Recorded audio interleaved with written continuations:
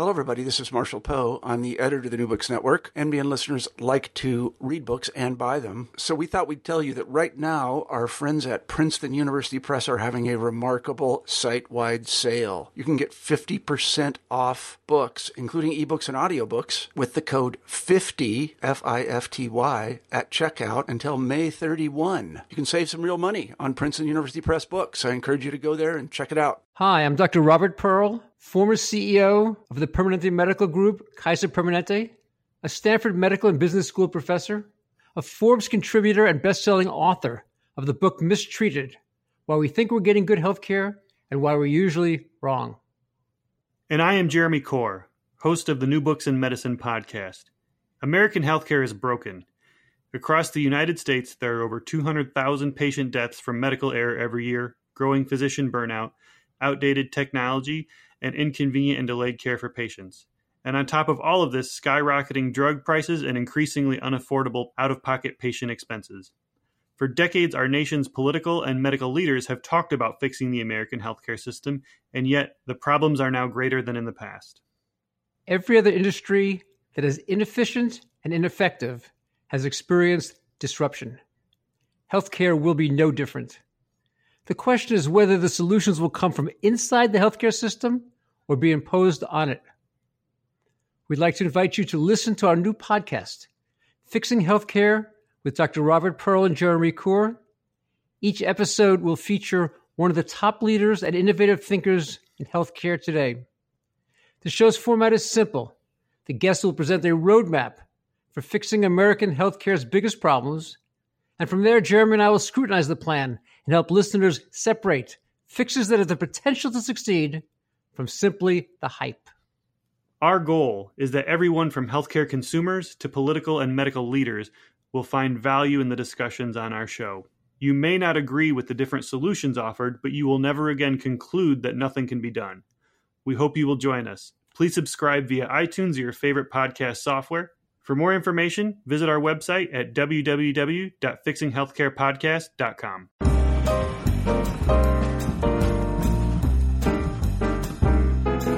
Hey everyone, this is Mikey McGovern, and you're listening to New Books in Medicine. In my previous interview, I spoke with Jeremy Green about the history of generic drugs and their unique role in shaping the modern pharmaceutical industry. In this podcast, we're going to dial back a bit to the 19th century in order to chart the origins of the American pharmaceutical industry through Joseph M. Gabriel's new book, Medical Monopoly. As a heads up, if you search for it, your first hit will be an allopathic version of the Monopoly board game. But back to the book. Published by the University of Chicago Press last October, Medical Monopoly shows how commercial interests were integral to what many refer to as the rationalization of medical practice in the 19th century. Now, it's easy to draw a clean moral line between physicians' norms of beneficence and industry's pursuit of profit. In fact, such a professional stance distinguished trained physicians from quacks, healers who relied on proprietary medicines, for nearly 100 years in the U.S. and elsewhere. However, after the Civil War, Gabriel argues, commercialization and intellectual property law became treated as concerns internal and integral to medicine, rather than problems external to it. His central argument self-avowedly echoes the work of historian Martin Sklar, who argues that the corporatization of American capitalism was a thing people did, rather than some mute force imposed upon them. While I don't know much about economic and labor history, I can say that the thesis stands up thanks to Gabriel's thorough and groundbreaking research on the reformers who shaped modern medical law and industry. Often, social historians show how movements and events have shaped practice and policy substantially, but this book gets at something much bigger by focusing on how foundational legal and commercial structures, namely patenting, came into medicine as in other markets. It was a real pleasure to chat with Joe, though it's been a few weeks now since I recorded the interview. It was so refreshing, though, to see how someone invested in the problems of subjectivity in modern medicine that have dominated so many other fields and discussions can own a completely different angle of such fundamental importance that is often overlooked. As always, Buy and read the book, all you medical buffs and American historians, but I think in particular, anyone working in the law and policy of medicine should pick this one up. Thanks so much and hope you enjoy. Hello everyone, welcome to New Books in Medicine. I'm Mikey McGovern, and on this podcast I'm going to be speaking to Joseph M. Gabriel, author of the book Medical Monopoly, Intellectual Property Rights and the Origins of the Modern Pharmaceutical Industry. And Joe is an assistant professor in the Department of Behavioral Sciences and Social Medicine at Florida State. So welcome to New Books in Medicine, Joe. Well, thank you very much. The way we like to start on these broadcasts is just to have our authors talk a bit more about their background and how they got interested in the current topic. So could you tell us, sort of chart your development for us in the field? Yeah, sure. So I did my dissertation, my PhD, in 2006. And my PhD was on drug addiction in the 19th century. And while I was researching that topic, I kind of came across these set of papers from this guy named Francis Stewart, who's a pharmacist and a physician in the 1870s and 1880s. And he wrote a lot about intellectual property, and so I got interested kind of in the topic through his writings. He worked really closely with a company called Parke-Davis and Company, which became one of the largest manufacturers of pharmaceuticals in the 19th century. And he was just a fascinating character, so that's how I got into it. Mm-hmm. And what led you to, I guess, from that project on addiction to the sort of framing of the of the present book? And just for our listeners, what the book does really, really nicely is sort of frames the kind of modernization of medicine alongside the modernization of commercial capitalism. So obviously things that were very, very closely intertwined, but I had never really perceived them as such before, getting into this book. So it really helps sort of, I guess, lay bare the assumptions that we tend to be complacent in about, obviously medicine and commercialization work this way because there was a time when those things were not actually so. So just what actually led you into the framing of looking sort of at the corporate history of drugs themselves rather than looking at addiction?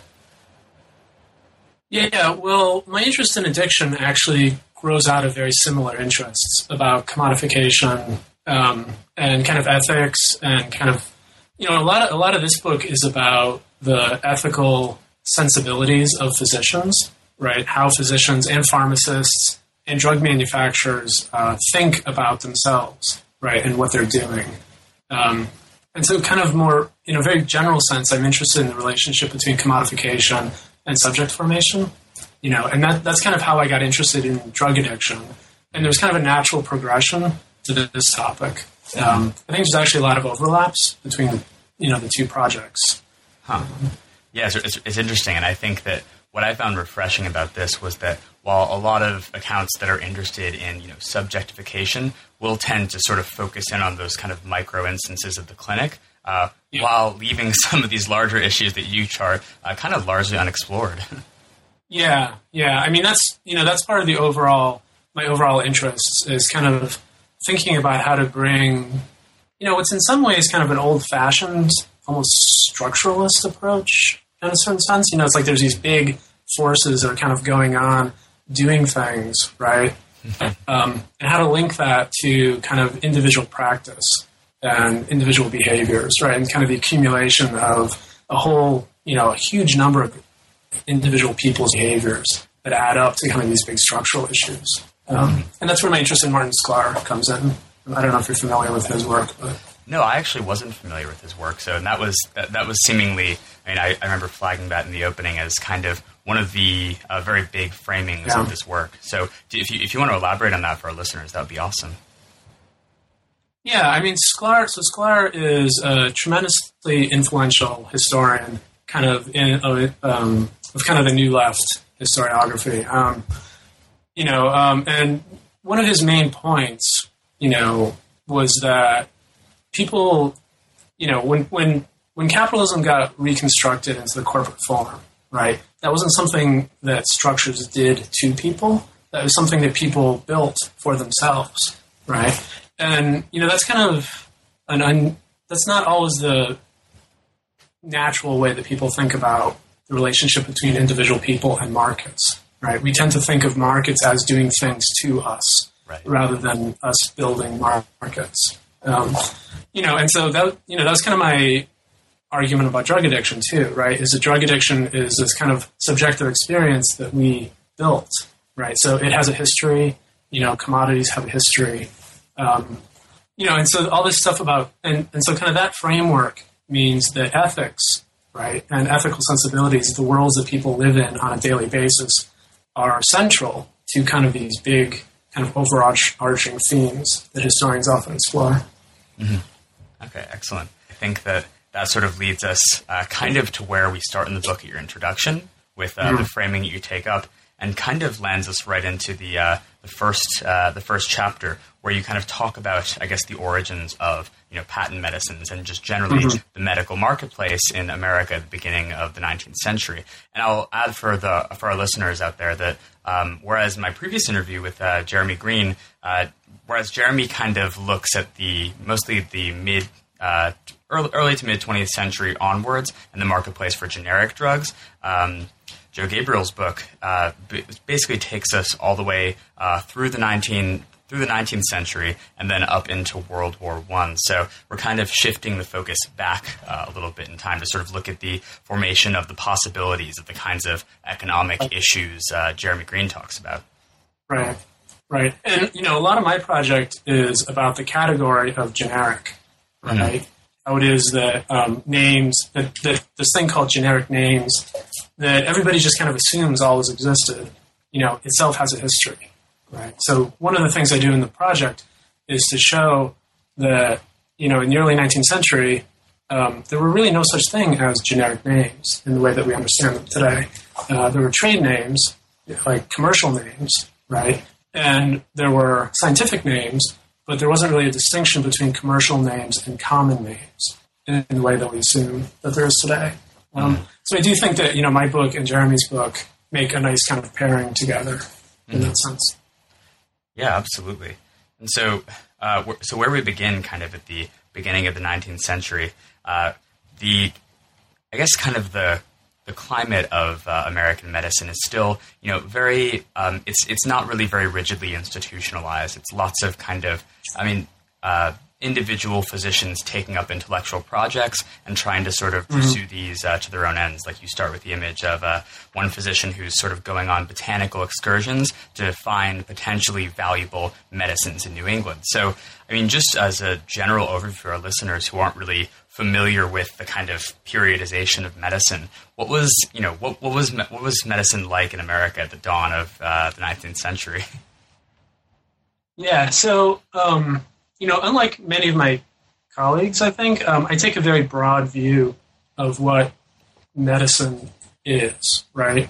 And so, in the early 19th century, medicine was incredibly diverse. Right, there were many, many, many traditions. People practiced medicine in many ways. There were many, many remedies, right? Because remedies were mostly plant-based. They're mostly botanicals, but there were also many manufactured products. There were elixirs and tinctures and all kinds of things, right? So it was a very diverse market, a very diverse therapeutic market. It was also a market that was changing very rapidly, which I think is something that people don't often think of when they think about the early 19th century marketplace, right? Physicians, in the early 19th century were actually very concerned about how many new remedies there were on the market, right? And they were concerned about kind of the diversity of the market because they were concerned about questions about standardization, just like we're concerned about that today. Mm-hmm. And so that kind of led to very early efforts at reforming the market and rationalizing the market to kind of reduce the problem of difference in the marketplace. Mm-hmm.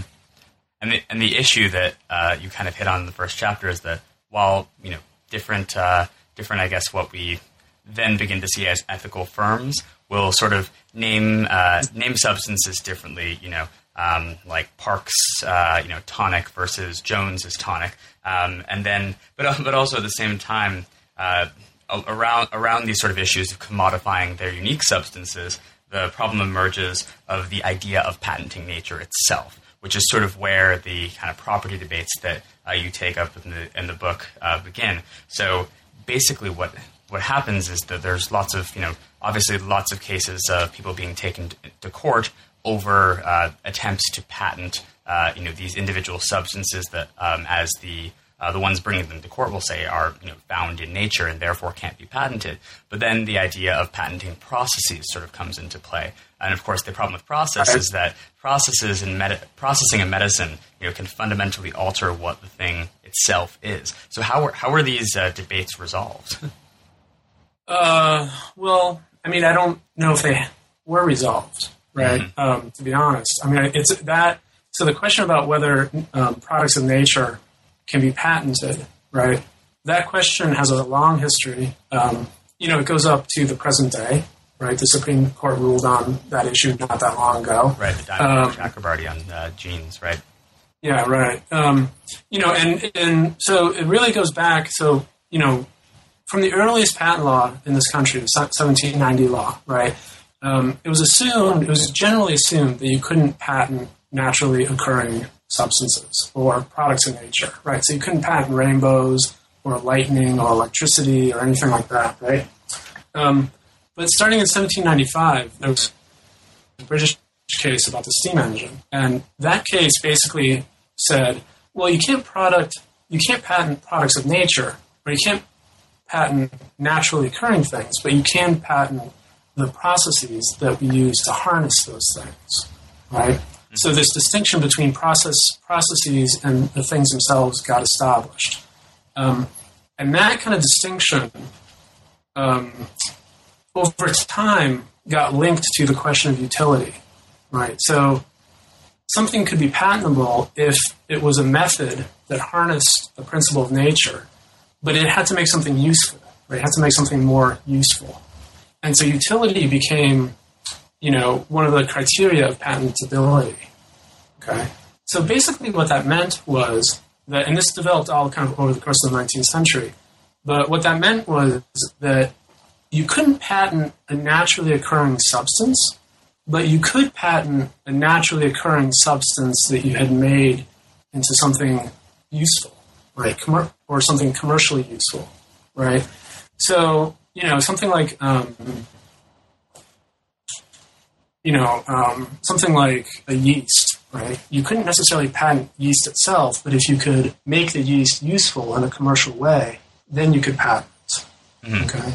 And so that's what that doctrine is what eventually led to the patenting of adrenaline and the decision about the patenting of adrenaline in 1911, which, an adrenaline is a hormone, right? So it seems kind of strange that you can patent a hormone that naturally occurs in our body, right?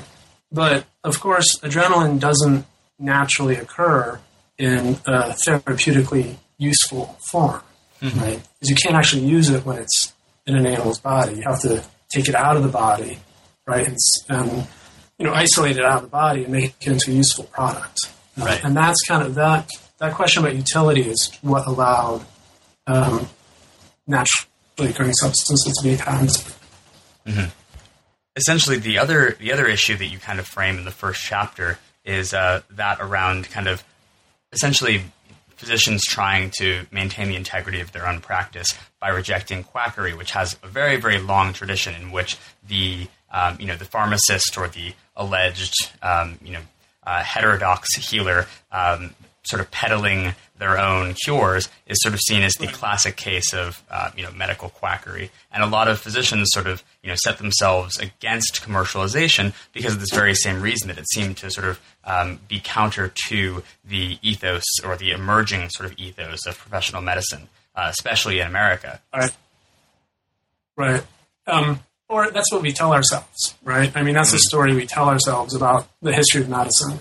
I don't think that story is true, right? I think that physicians have always been a part of the marketplace, right? And they've always, they've always availed themselves to the market, right? The question was, for them, in the early 19th century, the question was the relationship between the market and science. Okay, so they never wanted to reject the market at all. But what they wanted to do is they wanted to have the market be subordinate to science, right? And they saw science as being outside the marketplace, okay? And outside of kind of selfish, what they consider to be selfish efforts to monopolize information or knowledge or the use of remedies, right? So for them, quackery and monopoly were fundamentally intertwined categories because they believed that science operated within a community of respectable peers, and it was based on the sharing of information, right? And if you monopolize something, right, through a patent or a trademark or through secrecy, then you're preventing other physicians from using that to advance science, right? So monopoly itself was considered quackish, right? It was anti-scientific to patent something. That didn't mean they were outside of the market, right? That just meant they were concerned about monopolization in the market. Yeah. And then kind of over time, as I argue in my book, over time, that relationship between the market and science got transformed around the question of monopoly, right? So that monopoly eventually became, it got changed from being an indicator of quackery to being kind of the central part of scientific drug development. And it's interesting, I think, because in the book you sort of you find a lot of physicians describing their views about what you just said, sort of that science is a republic of physicians that's kind of maintained in its own right, that's not necessarily outside, right, of the market, but that sort of functions in its own way with its own set of rules. But then within that, republic or democracy, as sort of some of the later actors will say, there's always potential for a kind of slippage, right, wherein, it's about the possibility of a form of governing practice. And once it becomes permissible for that practice to be governed by, or to govern directly, I guess, more importantly, the market, then these practices kind of become normalized. Right, yeah. I mean, I talk a lot in the book about efforts to rationalize the market, right, to reform the market. What historians of medicine and scientists call therapeutic reform, right? But therapeutic reform, the effort to rationalize the market, a lot of historians assume that is an anti-market position, right? Like reformers who are trying to rationalize the market are somehow hostile to the pursuit of profit, right, or the pursuit of market forces. That's not the case at all, right? It wasn't the case then at all, right? They wanted a market that would serve people, would help everybody, including themselves, right? So they wanted to reform the market, but they weren't opposed to the market, right? And I think that understanding of their attitude towards the market explains a lot of why, I think helps explain a lot of our kind of misconceptions about the attitudes of physicians towards the pharmaceutical industry, right? Physicians have never been hostile to the pharmaceutical industry itself, right? They've been hostile to aspects of the industry or certain behaviors in the industry, right? But, going back to the early 19th century, physicians have always wanted the drug market to work and work well and work rationally, both to advance their own interests and to help patients. Thus, we sort of get the emergence of what you described as these ethical firms whose desire is to produce drugs in accordance with the kind of standards of the medical community. So could you talk a bit about those? Because I know those also play a big role kind of going into the 20th century when then you begin to get the emergence of huge global for-profit pharmaceuticals and then also generic firms. Right. So these have always been for-profit companies, okay? Right. So the ethical firms,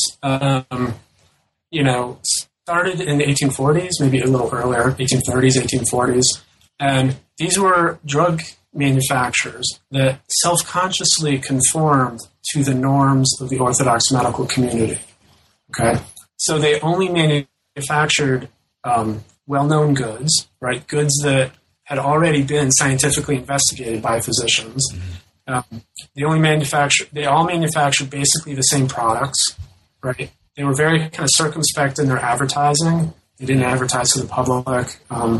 And they didn't do anything that would violate the ethical norms of physicians, right? So they didn't patent or trademark their goods because monopoly was considered a form of quackery. Things like using secret ingredients, patenting their goods, because if for the orthodox physicians, science was supposed to control the market. So ethical firms in the 1840s and 1850s, actually, they couldn't really innovate new things, right? Because doing that would have violated kind of the norms of the orthodox medical community. Following the Civil War, going to the 1870s and 1880s, that made a huge problem for the industry. And the industry tried to figure out how it could, ethically introduce new goods in order to make a profit, right?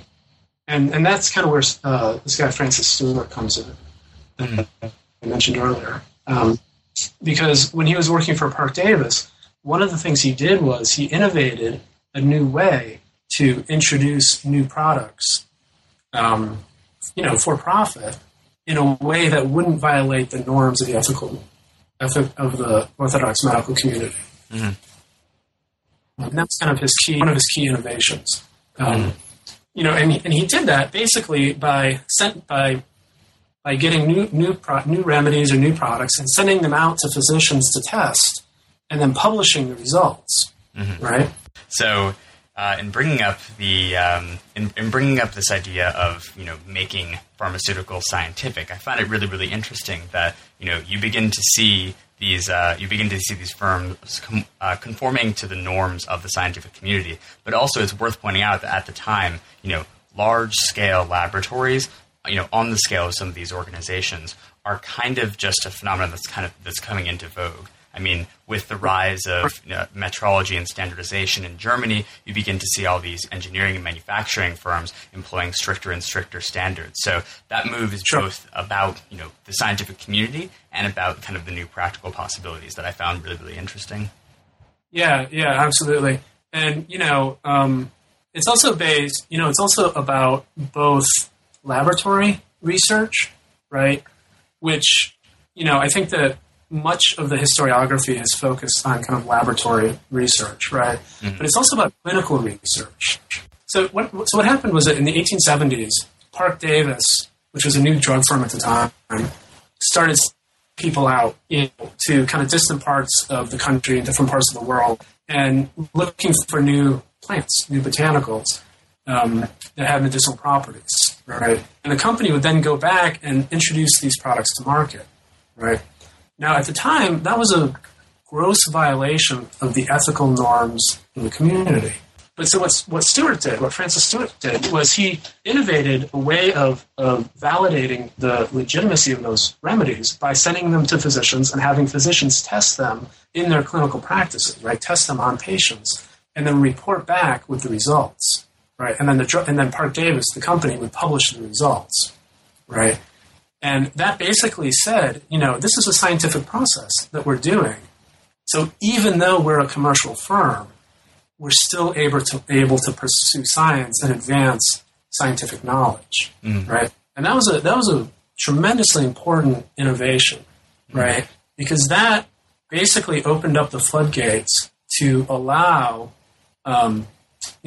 commercial firms to engage in scientific practices in a way that they hadn't been able to before because of the ethical barrier on doing so. And what I maybe missed in the book was, did they initially publish in sort of established periodicals, or did they kind of begin by circulating results independently, which then later became formalized? Yeah, no, they didn't. I mean, they did publish some in, reputable journals. It's hard to know what that means and what that meant at the time, because journals came and go, and many journals were being, it's kind of a moving target, right?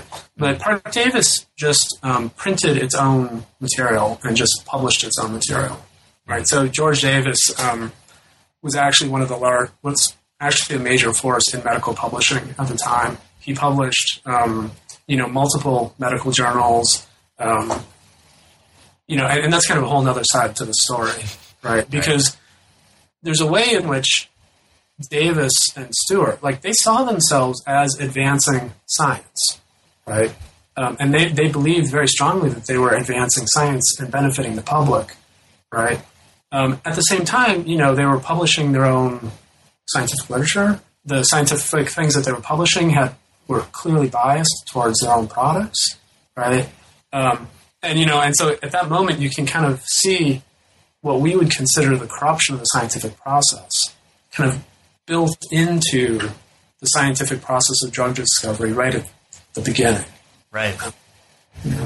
And it's all the people who are sort of very actively involved in making this kind of infrastructure, because it really, as you sort of say, all these periodicals and journals came and went, and it really wasn't quite there to be made. So it almost makes sense that alongside the rise and standardization of the market and all of these kind of companies that could essentially, through economic power, could sort of produce something that was standard and distributed, it kind of makes sense that that's where a lot of these kinds of journals and forms of standardization we associate with medical practice today would originate.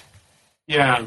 And what I'm interested in about that process is the way that trust in science, right, and the legitimization of science and skepticism of science, right, and suspicion of science, kind of basically have the same origin point, at least when it comes to pharmaceuticals, right?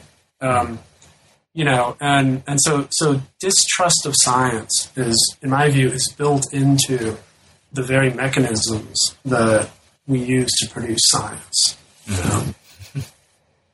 That's an interesting claim. Yeah, it is. I'll depress you more on that. Yeah. I also want to get back to my first question. Oh, sorry, what was that? Oh, I might get myself into trouble. Well, we'll see if we can turn to that later, because it's this duplicity at the heart of the making of modern science is something that's really interesting that a lot of people, I think, do pick up on. But I really like that phrasing of it. Actually, it does make sense that distrust of science being, the rise of standardization in science is kind of a way to ensure, or almost like a systemic distrust in the integrity of any individual. And it's this idea that we relinquish our notion of trust at all to have some kind of security that's not really quite trust, but something else. Right. Yeah. And it's about power too, right? Yeah. Because it's about power too, because part of what the reformers are doing, right, is that they're rationalizing the market, but they're doing that through legal mechanisms, right? They're passing laws that are, basically enforcing their own vision of what a rationally operating market is, right? They're also doing it rhetorically, right? So they're dividing people up into groups, right? Ethical, legitimate manufacturers and quacks, right? And, for the people who are on the right side of the equation, it works pretty well, right? Parke-Davis makes a lot of money, right? The AMA becomes a very powerful organization, right? So it works fairly well for them. But for all the other people, it doesn't work that well, right? And, all the other people are kind of on the opposite side of this process. And, for them, the process is not a happy one necessarily, right? And that's kind of a source of this distrust too, right? Mm-hmm. Because science, it's like, in my view, at least, like, it's a moving target, right? But it's also an embodied practice that people do, right? And as people do it, and they kind of make their own vision of what it is happen, right? Other people don't necessarily agree with that, right? Or they don't necessarily go along with that. And so it's kind of always this, it's always this process. It's embedded in politics, and embedded in controversy and power relations, and so on. And I try to talk about that in the book too, right? That's kind of one of the themes that runs through it. Mm-hmm. And so, to get back to also, as before we began on that, I said I had kind of two questions. And the first one that we reversed was actually kind of, so in the third chapter, which is called In the Shadow of War, you talk about sort of, these post-Civil War reforms. But I just was wondering, because it wasn't as clear to me from the book, and might be of interest to some listeners who have sort of more of a general inclination toward these histories.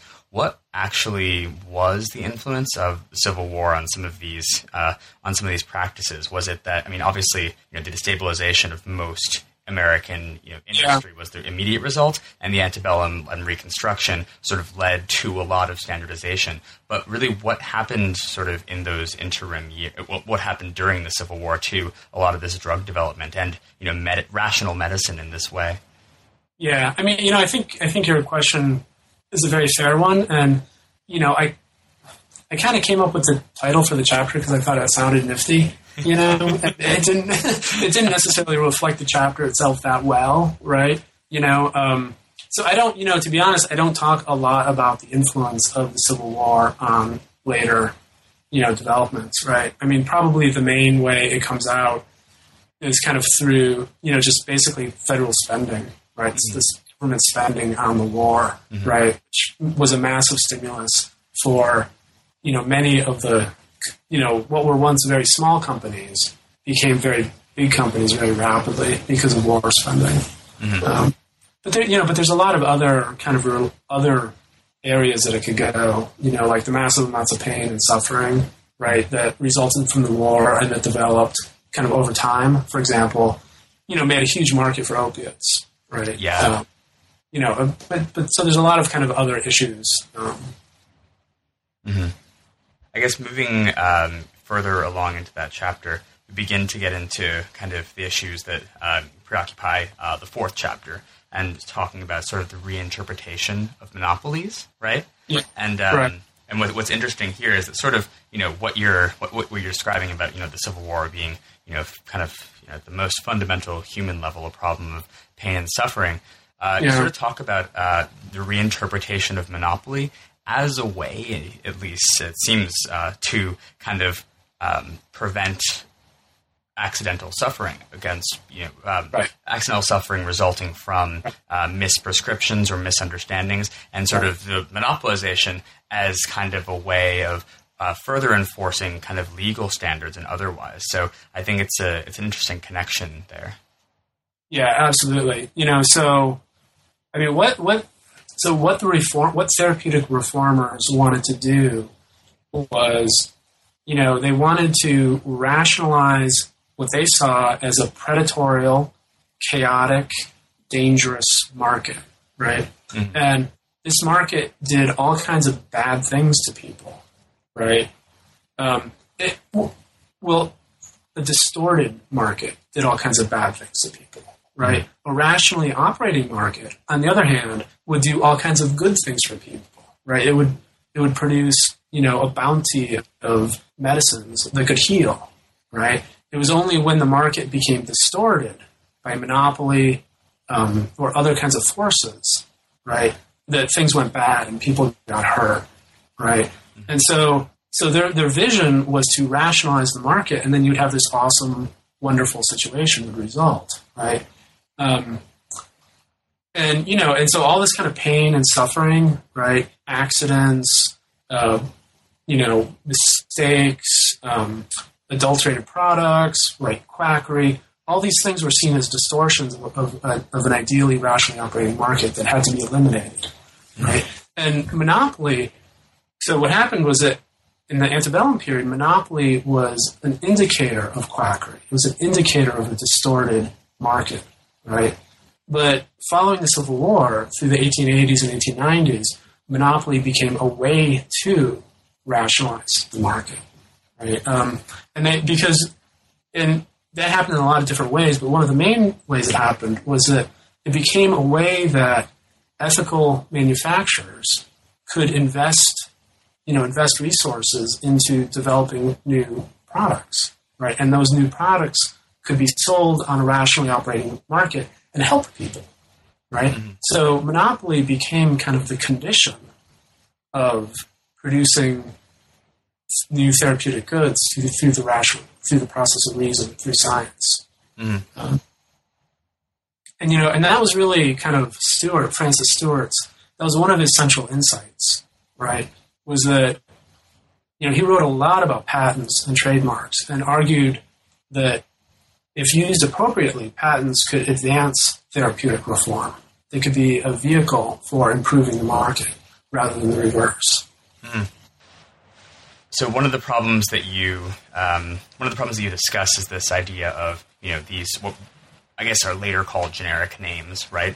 And then the brand names, and sort of where that can lead to obvious sort of confusion in the medical marketplace, and also where these brand names are seen as sort of the last safeguard that a lot of these companies have when the patents on drugs expire. So this link between patent and name and substance that's really, really important. And I don't know, it really starts to come to the fore, I think, later in the story. So if you could expound on that, that'd be awesome. So one of the questions is that that therapeutic reformers struggled with was how to standardize monopolized products. Okay, in the antebellum period, this wasn't an issue because monopolized products were by definition quackish, and therefore were not part of the pharmacopoeia. Right? They didn't think you should be using quackish products at all. Right? Beginning in the 1870s and 1880s, there were a number of products that got introduced that were both patented and trademarked. The names were trademarked. But they were also highly effective products, right? And what that did was, that was one of the ways that the equation between monopoly and quackery got ruptured, okay? So you mentioned Vaseline, right? So Vaseline was introduced and it was a tremendously important therapeutic advance, right? It was a very, very, very important innovation in healing technologies. But it was also patented and trademarked, right? So the question was, how do you include that in the pharmacopoeia, and how do you standardize that? And it wasn't at all clear to people. What they eventually came up with was you introduce it under a new name that wasn't trademarked, right? There were all kinds of problems with that. And one of the problems, I think, as you pointed to, was that the name Vaseline kind of became overdetermined and took the place of all other petroleum jelly products, right? So, including it under what came to be called the generic name for Vaseline didn't really work that well. But the central idea of rationalizing the market by creating new names for substances and then linking these new generic names to this process of standardization, be one of the basic ways that we standardize drugs. I mean, that is how we standardize drugs now.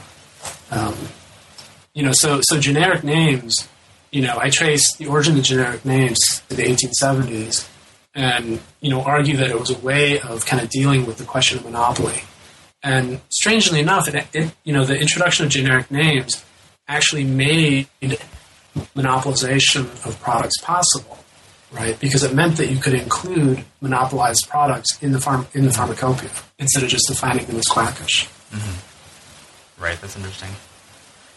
And then the other, I guess, one of the other major issues that comes along is, I guess the increased visibility of, of patent medicine, and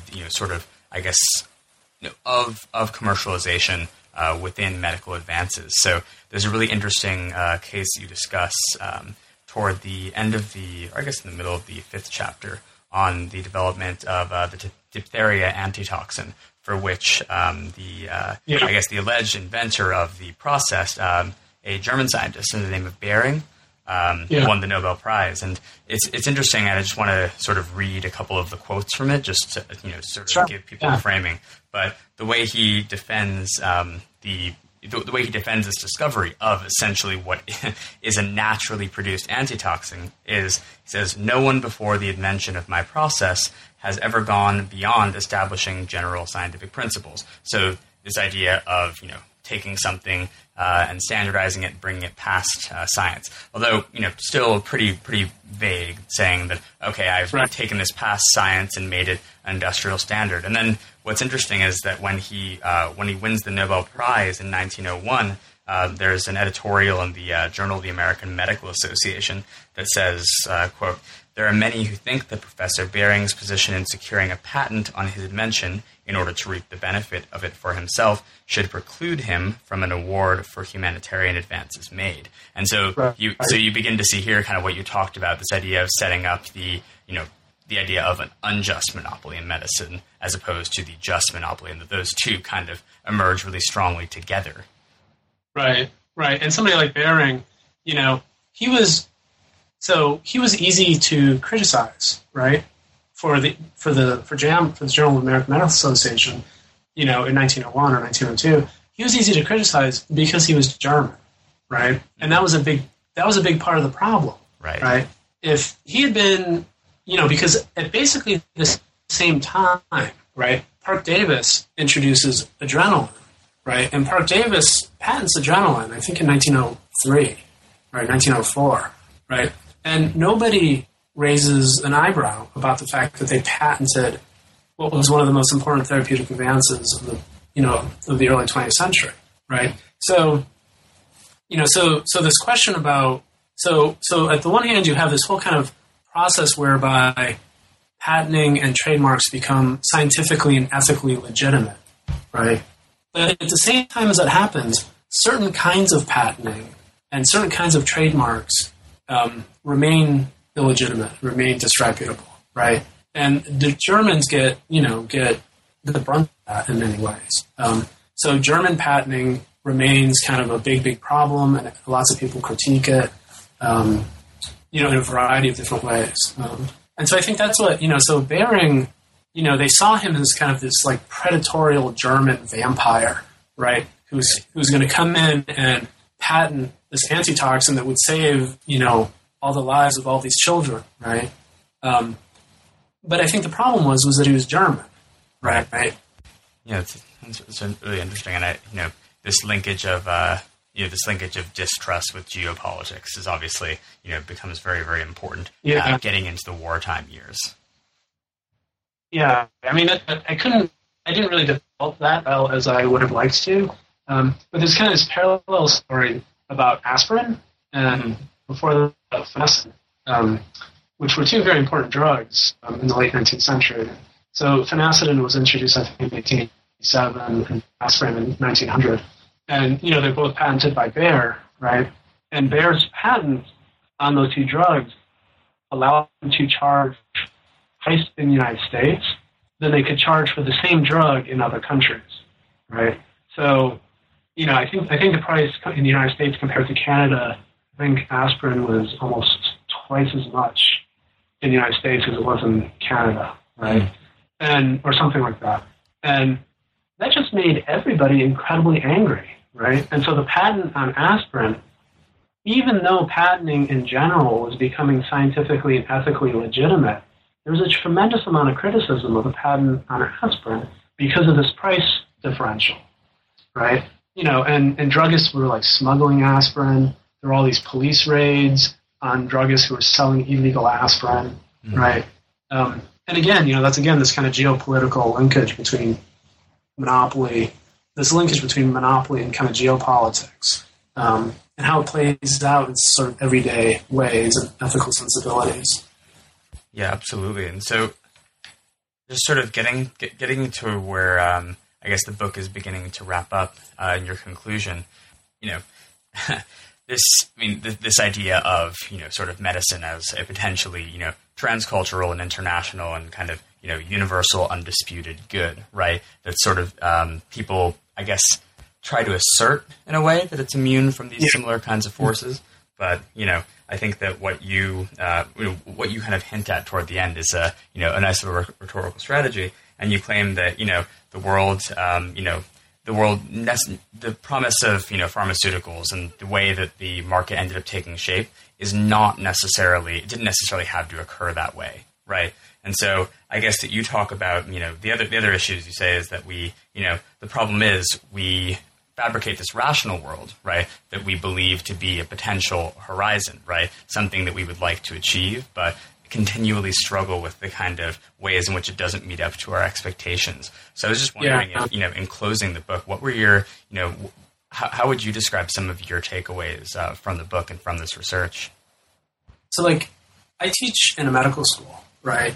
I believe in the power of science, and I believe in the power of medicine to make the world a better place, right? If I didn't, I wouldn't be able to come to work every day, right?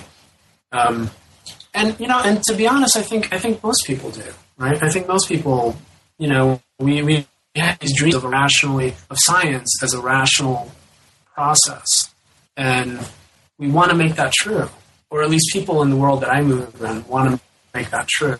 Because you read the newspapers and you read about all these drug companies doing all the kinds of things they shouldn't be doing, right? Or you read about all these other problems that are going on, But at the other time, it's incredibly optimistic, right? Because we continue to believe in some kind of beautiful world that we can make possible, right? And I guess, part of what I was doing in this book is trying to chart, how that dream became so linked up with markets, right? But markets are the same way, we all believe in markets as making the world a better place in some way. Even the hardest of the hard left believes that, right?